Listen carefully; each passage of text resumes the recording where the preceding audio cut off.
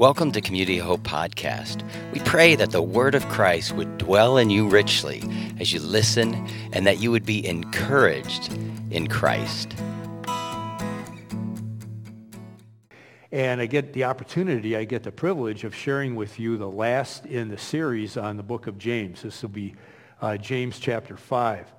I don't know about you, but when I think about the internet, and if you were to ask me like friend or foe, I think on balance I'd say foe. But however, there is something about the internet that I really, really like. And that is all these little how-to videos about how to repair stuff, how to get stuff going. I mean, just in the last month, I've found out exactly where to put the washer when you're replacing the aerator on your kitchen faucet, how to fix the lack of orientation, the inability to reorient with an iPhone, how to change the dashboard settings on a Camry, and then also how to buy a cheap can of pork and beans and add stuff to it to make it seem like it's not so cheap. And so, all that stuff's there, man. This is really great. But if you want life lessons, if you want to know the really important things in life, you can't find it on the internet, And I think James 5 is a great place to learn life skills that are not taught in school, not taught on the internet, that are not taught by humans, but really come right from the heart of God. And so we're going to be looking at some real practical stuff this morning as we go through this last chapter of James. And the first thing that James talks about is how to survive the coming financial crash. You're going, wow, this is a book written like 2,000 years ago, and they're talking about the coming financial crash. Yeah, well, let me put it this way. Let's take a look at James chapter 5, verse 1. He says, "Look here, you you rich people." And whenever I see the word rich in the Bible, I know enough history to know we're rich, right? My definition of rich is you got more than what you need. And I consider myself a rich person. And if I look at like the standards of living of people throughout history, we're rich. We got it good. And he goes, "Look here, you rich people. Weep and groan with anguish because of all the terrible troubles ahead of you. Your wealth is rotting away and your fine clothes are moth-eaten rags. Your gold and silver are corroded. The very wealth you are counting on will eat away your flesh like fire." He's talking to people who aren't just rich, but they're people who are depending on their wealth. People are going like, you know what, this is where I'm banking my future. My financial security is here. And if you're a person that's depending on wealth, there's going to be a crash because wealth is a double crosser. It's something that betrays us every time. It just doesn't deliver what it promises. Jesus refers to money as a god. He says it's either got to be God or it's got to be money, and you got to choose, one or the other. Who are you going to count on? Who are you going to rely upon? If you look back at 2009 with that financial crisis, in America, all over the world, really, 5,000 suicides you could just pin down just to that particular thing. People are going like, whoa, my foundation is like crumbled. My world is gone right here. I can't live. I can't make it anymore. And think about this. Studies have shown the number one area of contention between married couples is money. What's the biggest cause maybe of anxiety and worry in our lives? Many times it's about money. And how many times haven't we just been let down? We're going like, I think I got it together here, and then all of a sudden the bottom falls out. James is on to something here. And he says, look, knowing this, don't exacerbate your situation. He says, this corroded treasure you have hoarded will testify against you on the day of judgment. For listen, hear the cries of the field workers whom you have cheated out of their pay. The cries of those who harvest your fields have reached the ears of the Lord of heaven's armies. He's going, you can't be a person who is like hoarding it for yourself and saving it when there are people around you who are in need. You can't be somebody who exploits other people, takes advantage of them to increase your stash. Don't exacerbate your situation. He says, you have spent your years on earth in luxury, satisfying your every desire. You fatten yourselves for the day of slaughter. You have condemned and killed innocent people who do not resist you. And he talks here about self-indulgence. I mean, that's us in America, isn't it? It's like we go like, it's my money, and so I'm going to spend it, and this is what I want for me, and I don't care where, what it is. I got to have that kind of thing. Now, nowhere in this whole section here, the 6 verses where he talks about this, does he mention the idea of being generous. But I mean, if you're reading between the lines here, he's going, look, these kind of self-indulgent and exploitative and hoarding ways aren't going to get you anywhere. And the implication is, look, you need to give it away. Where there are needs, where the kingdom needs to be advanced, you need to give it away. And the Bible's full of this, where it talks about how generosity is really where the heart of God is, and how it has such benefits. Like it releases that hold that money has on us that causes us so much worry and angst. As we give it away, we find ourselves freed up. And we find out that, like Jesus says, when you give it away, you're actually storing it up in heaven, where it's going to have a reward that's never going to wear out. It's the smartest thing you can ever do. And God blesses that. Jesus says, give, and it will be given to you. The measure you use for others is the measure that God is going to use for you. And the Lord is calling us to generosity. I'll give you an analogy here from a different area. We've read in the news about the terrible accident that Tiger Woods had that is really threatened the rest of his golfing career. And it brought back to people's minds Ben Hogan, who was actually the Tiger Woods of his day back in the 40s and 50s. Greatest golfer in the world. He set all kinds of records. And the terrible car crash that he had. He and his wife were driving back from the Phoenix Open that he had just won. This is 1949. And they were on a narrow 2-lane highway in Texas that had concrete abutments along either side. This is before the days of seatbelts. It was a foggy day as they were driving, so he was going 25 miles per hour.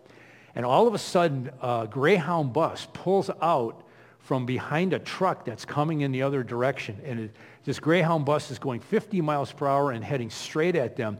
And Hogan's wife goes, he's going to hit us head on.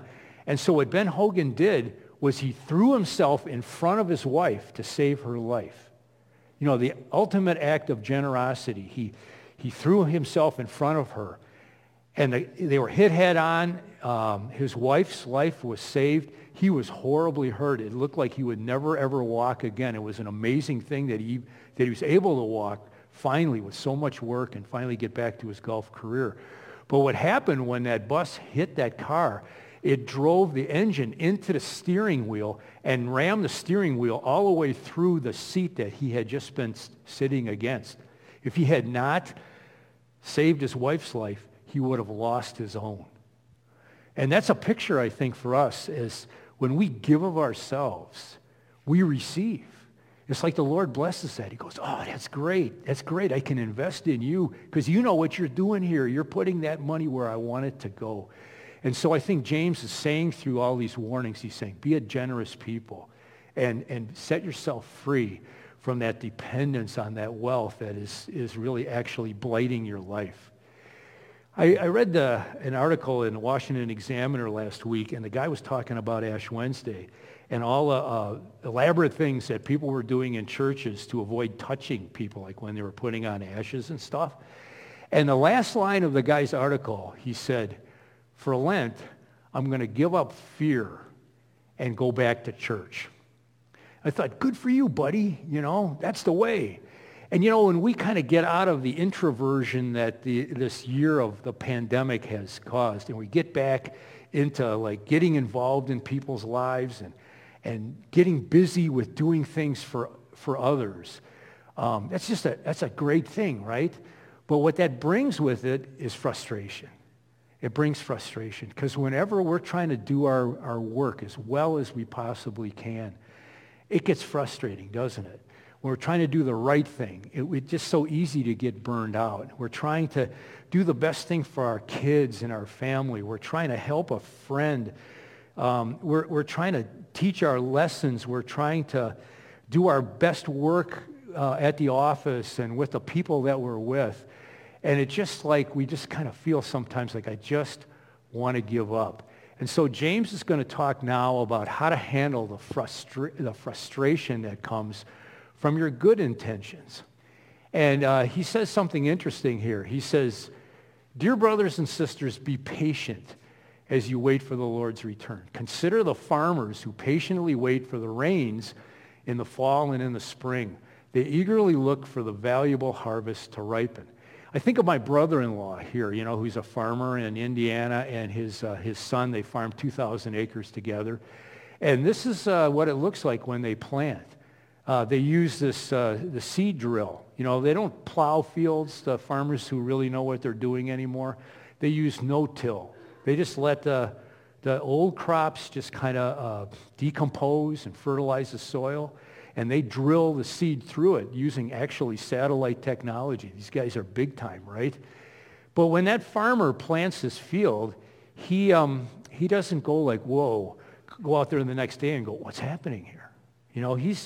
He's patient. He's waiting. He realizes it's going to take a while for that seed to germinate. It's going to take a while for that seed to look up. And then he's waiting for stuff that's way beyond his control with the rains. And he's looking at the prices of commodities. And he's being patient. And James is saying we got to look long term. We got to look long term when we're trying to do our work in the Lord's service, when we're trying to deal with the things in our lives and the things that God has told us to do.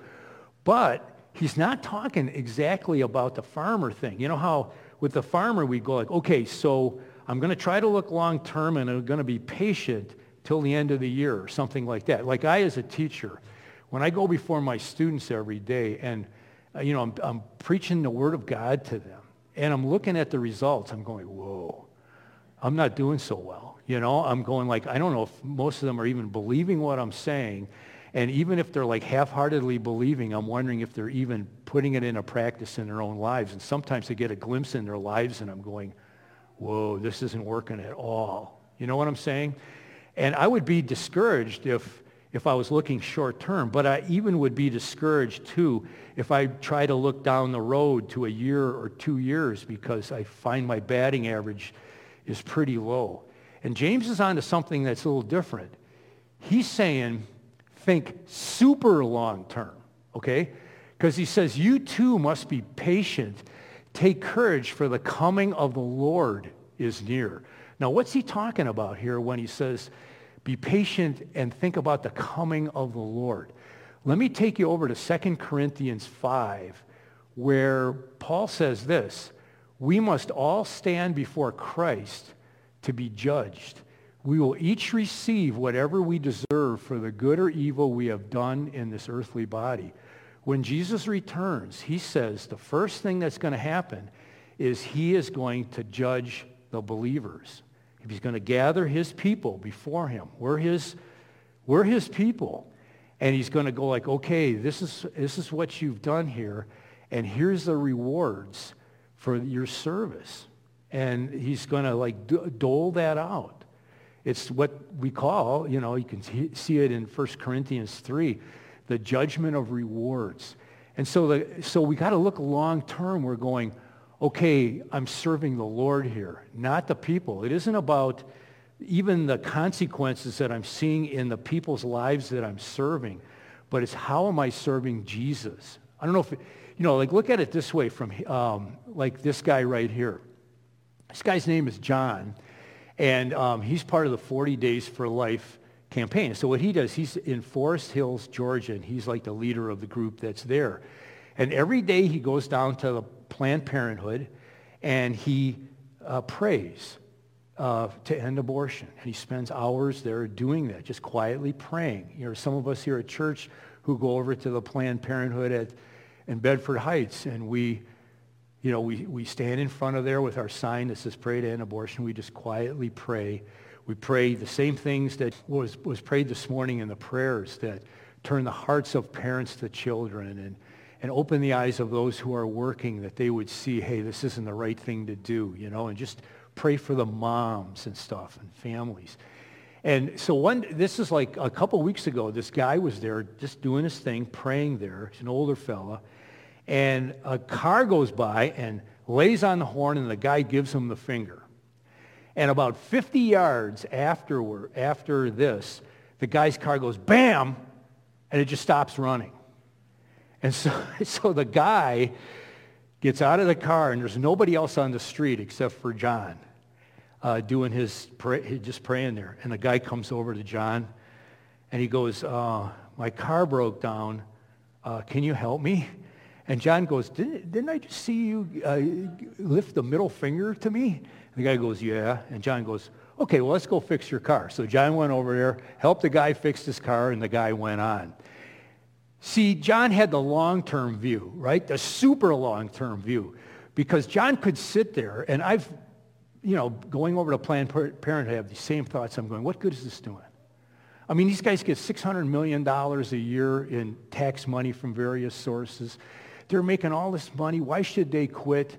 It's like, it's hopeless. This thing is too big. I'm too little. What can I do? But he's going like, no, this isn't it. And in Hebrews 6, verse 10, it says this, for God is not unjust. He will not forget how hard you've worked for him and how you've shown your love to him by caring for other believers as you still do. See, what God pays off on is what? The fact that we're faithfully working hard for him and that we're caring for others. You know, those kind of things. He goes, that's precious in my sight. Yeah, you didn't see any results, and maybe you worked as hard as you could for your family, or you prayed for that person for 20 years and you never saw anything happen. But I'm not going to forget the fact that you patiently plugged away and you honored me by working hard for me, and you honored me by caring for others and caring for other believers. And God loves that. And that's where the reward really comes in. The woman on the left there is my daughter-in-law, Catherine, in Las Vegas. There's my son, Adam. You can see that massive body build that he inherited from me. And she's out there in Vegas, and they're going like, we don't have anybody to do our 40 days for life here.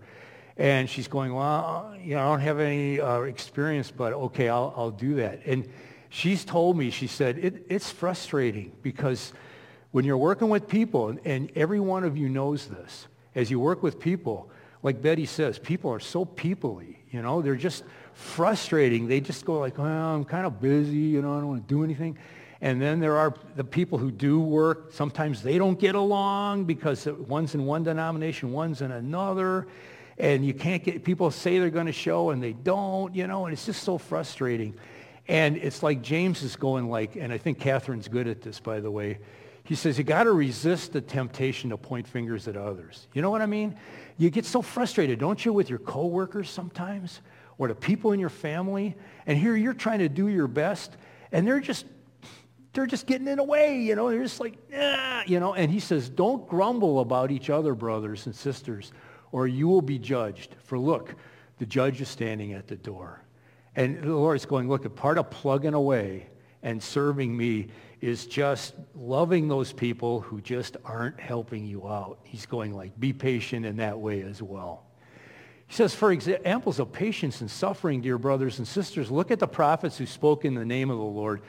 We give great honor to those who endure under suffering. For instance, you know about Job, a man of great endurance. You can see how the Lord was kind to him at the end, for the Lord is full of tenderness and mercy. We give great honor to those who endure under suffering.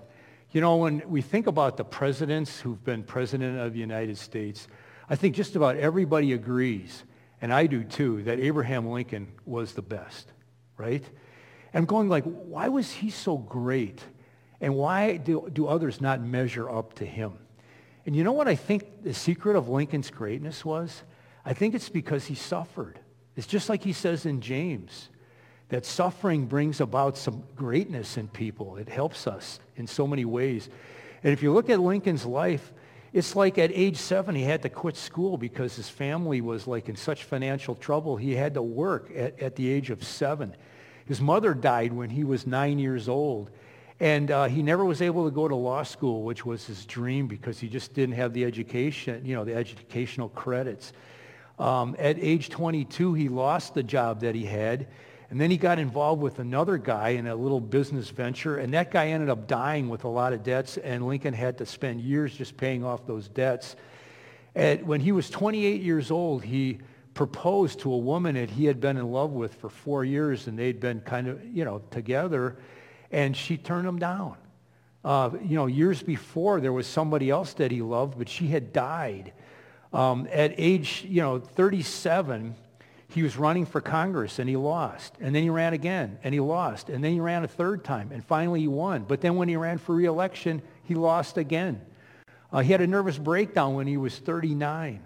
He got married, but his wife developed mental illness and was just a major problem for him his whole life. At the age of 4 years old, his son died, and he had to mourn that. He ran for the Senate when he was 45. He lost.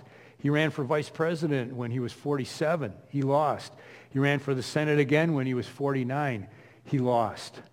All this kind of stuff. And then when he became president, he was just like ridiculed and lampooned, and it was just like nobody, it was like he lacked the respect from other people, even though he was doing the best possible job. But he was the greatest president of all. Why? All the suffering was like that crucible that just refined his character. And James says, he says, be patient, because the Lord is developing you into even a more useful person than you were before.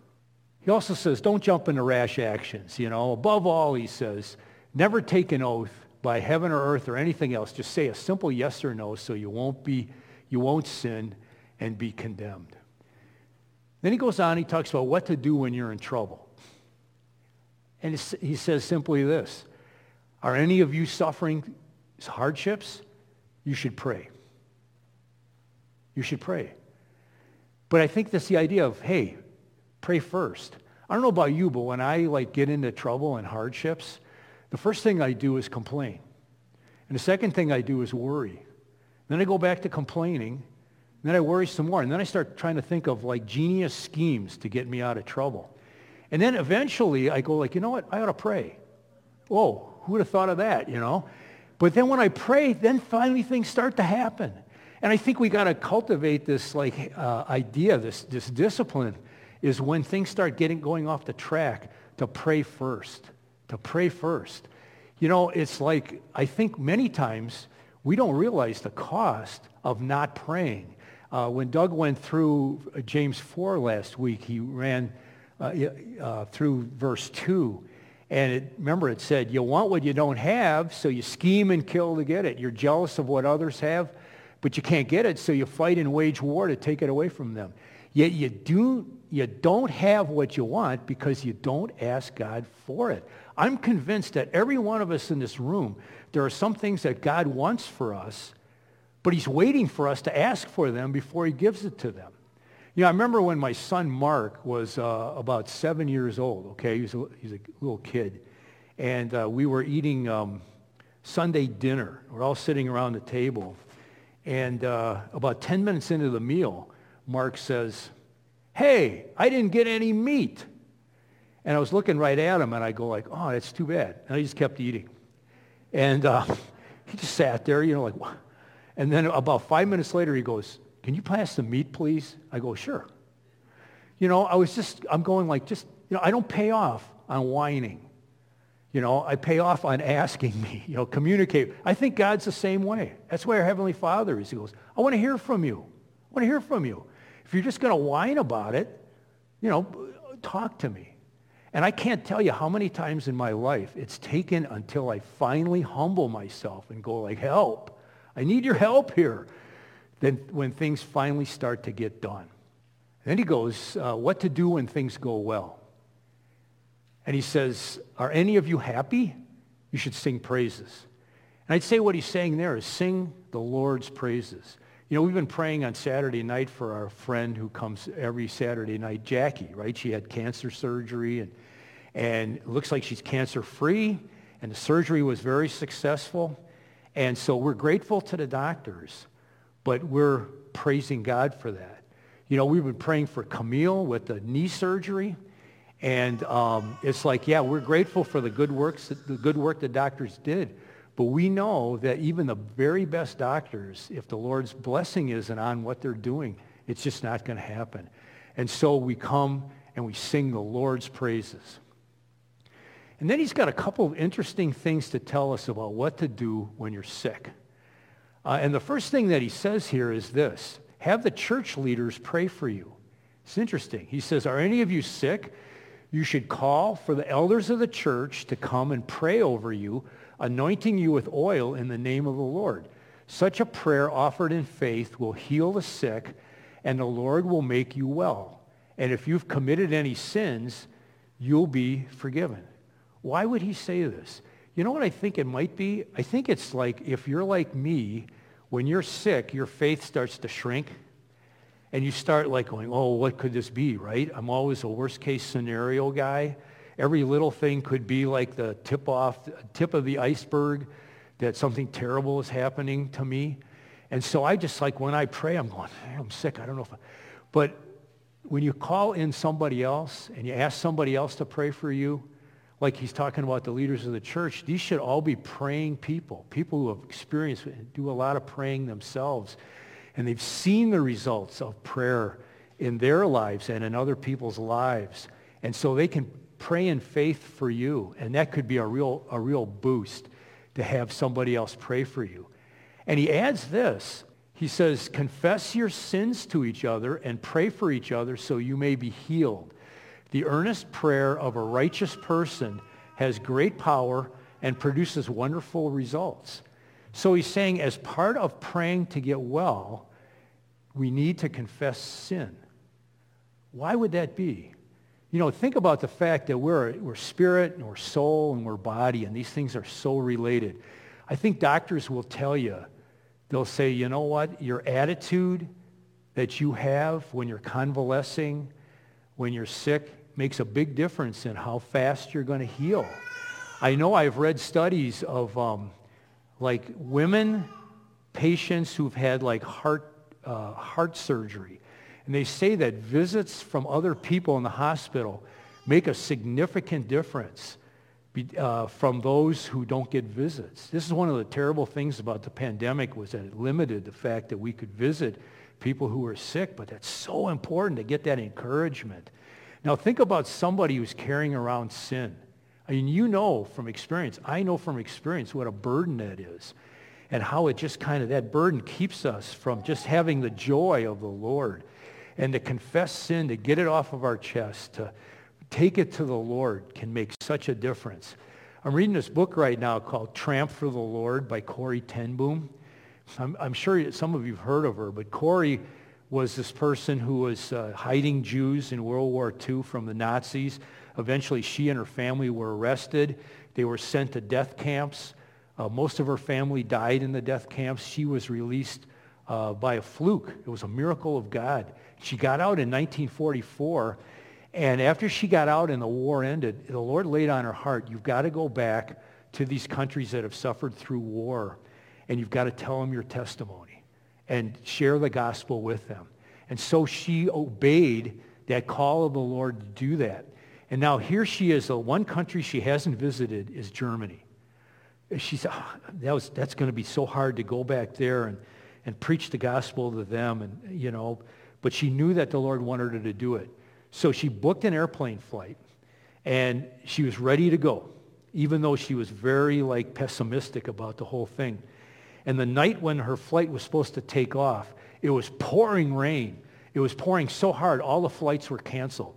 So she's going to a public phone booth to make a phone call to get a ride home. She's living in Haarlem at the time, Haarlem in the Netherlands. And she slips and falls and seriously hurts her hip. It wasn't broken, but it was seriously hurt. And so she ends up in a hospital. And now she's like, man, I got to get out of here. I got to go to Germany. And she's not getting well. And finally, she goes and she's really, by the way, being a real crab to her nurses and just a real pain. Is there not a Christian in all Harlem who can pray for me to be healed, I asked. I'm quoting from the book. My friend sent for a particular minister in the city who was known to have laid hands on the sick for healing.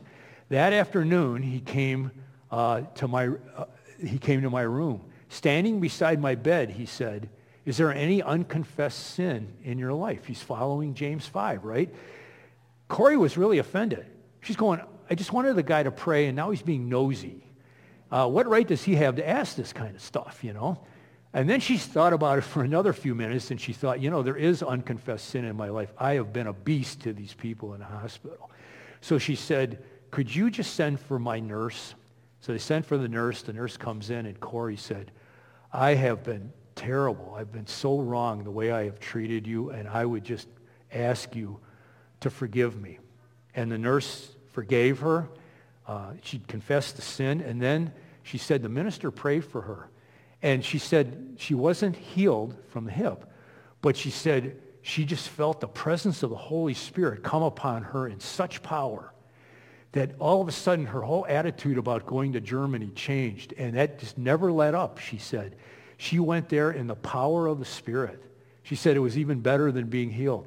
10 days later, she went out of that hospital and had a phenomenal ministry in Germany, even ministering to the very guards who had been instrumental in the death of her beloved sister and had mistreated her and humiliated her.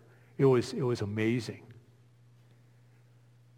You know, confessing means we're finally taking responsibility for our own actions.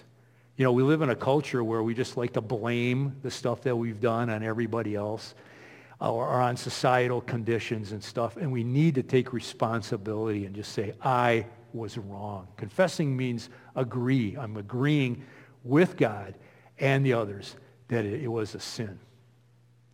And the book closes with a couple of things. One is just a word of encouragement to us. And it talks about a guy who went through great discouragement. His name was Elijah. He got to the point where if you read his story, he goes like, just kill me, Lord.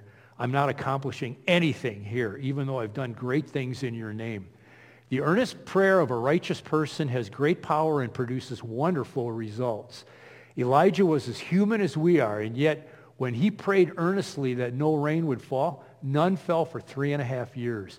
Then when he prayed again, the sky sent down rain and the earth began to yield its crops.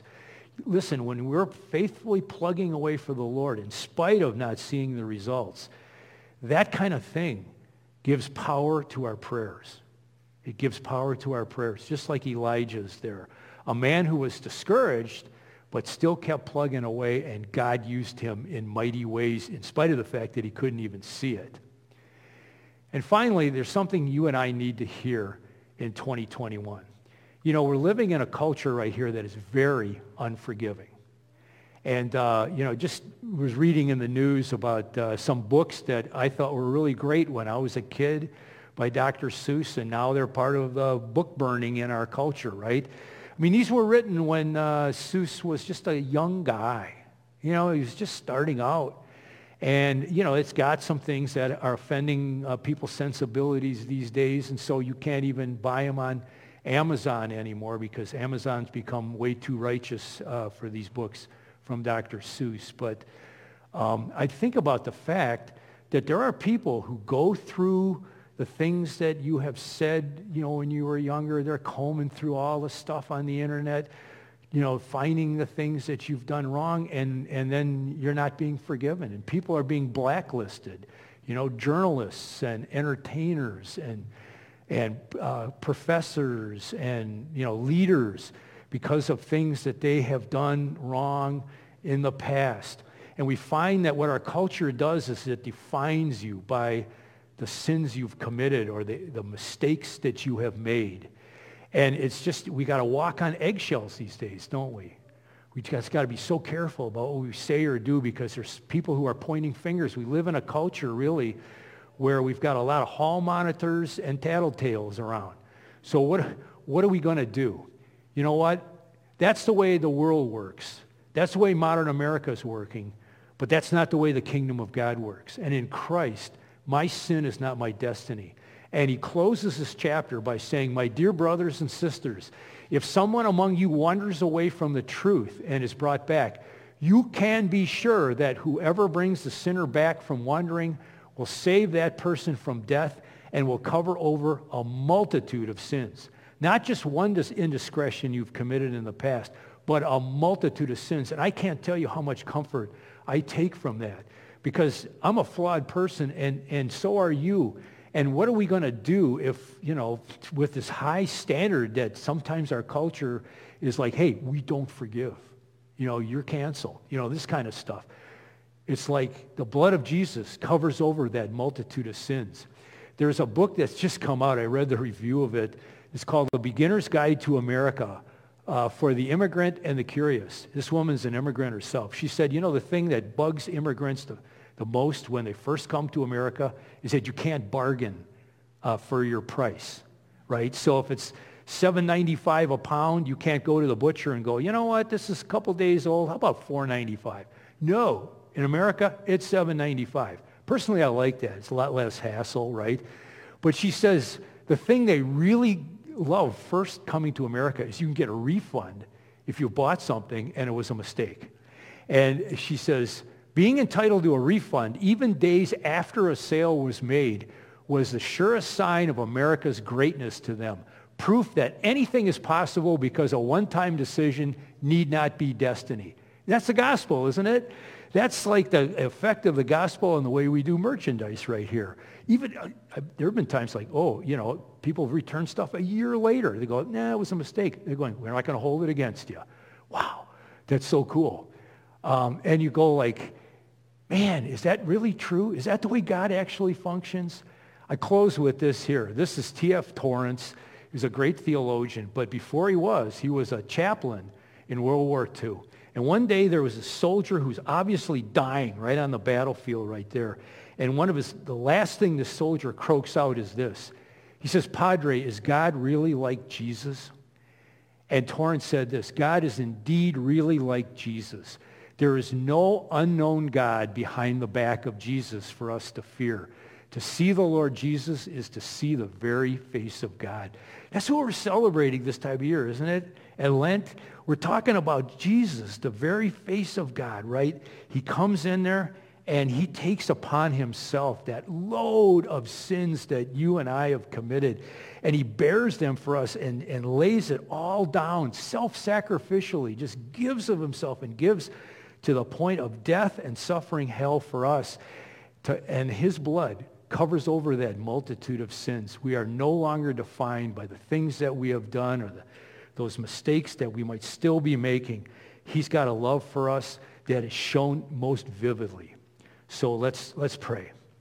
Father, we just want to thank you for loving us and for sharing with us these things that James has communicated. And Lord, just help us to walk these things out in the power of your Spirit.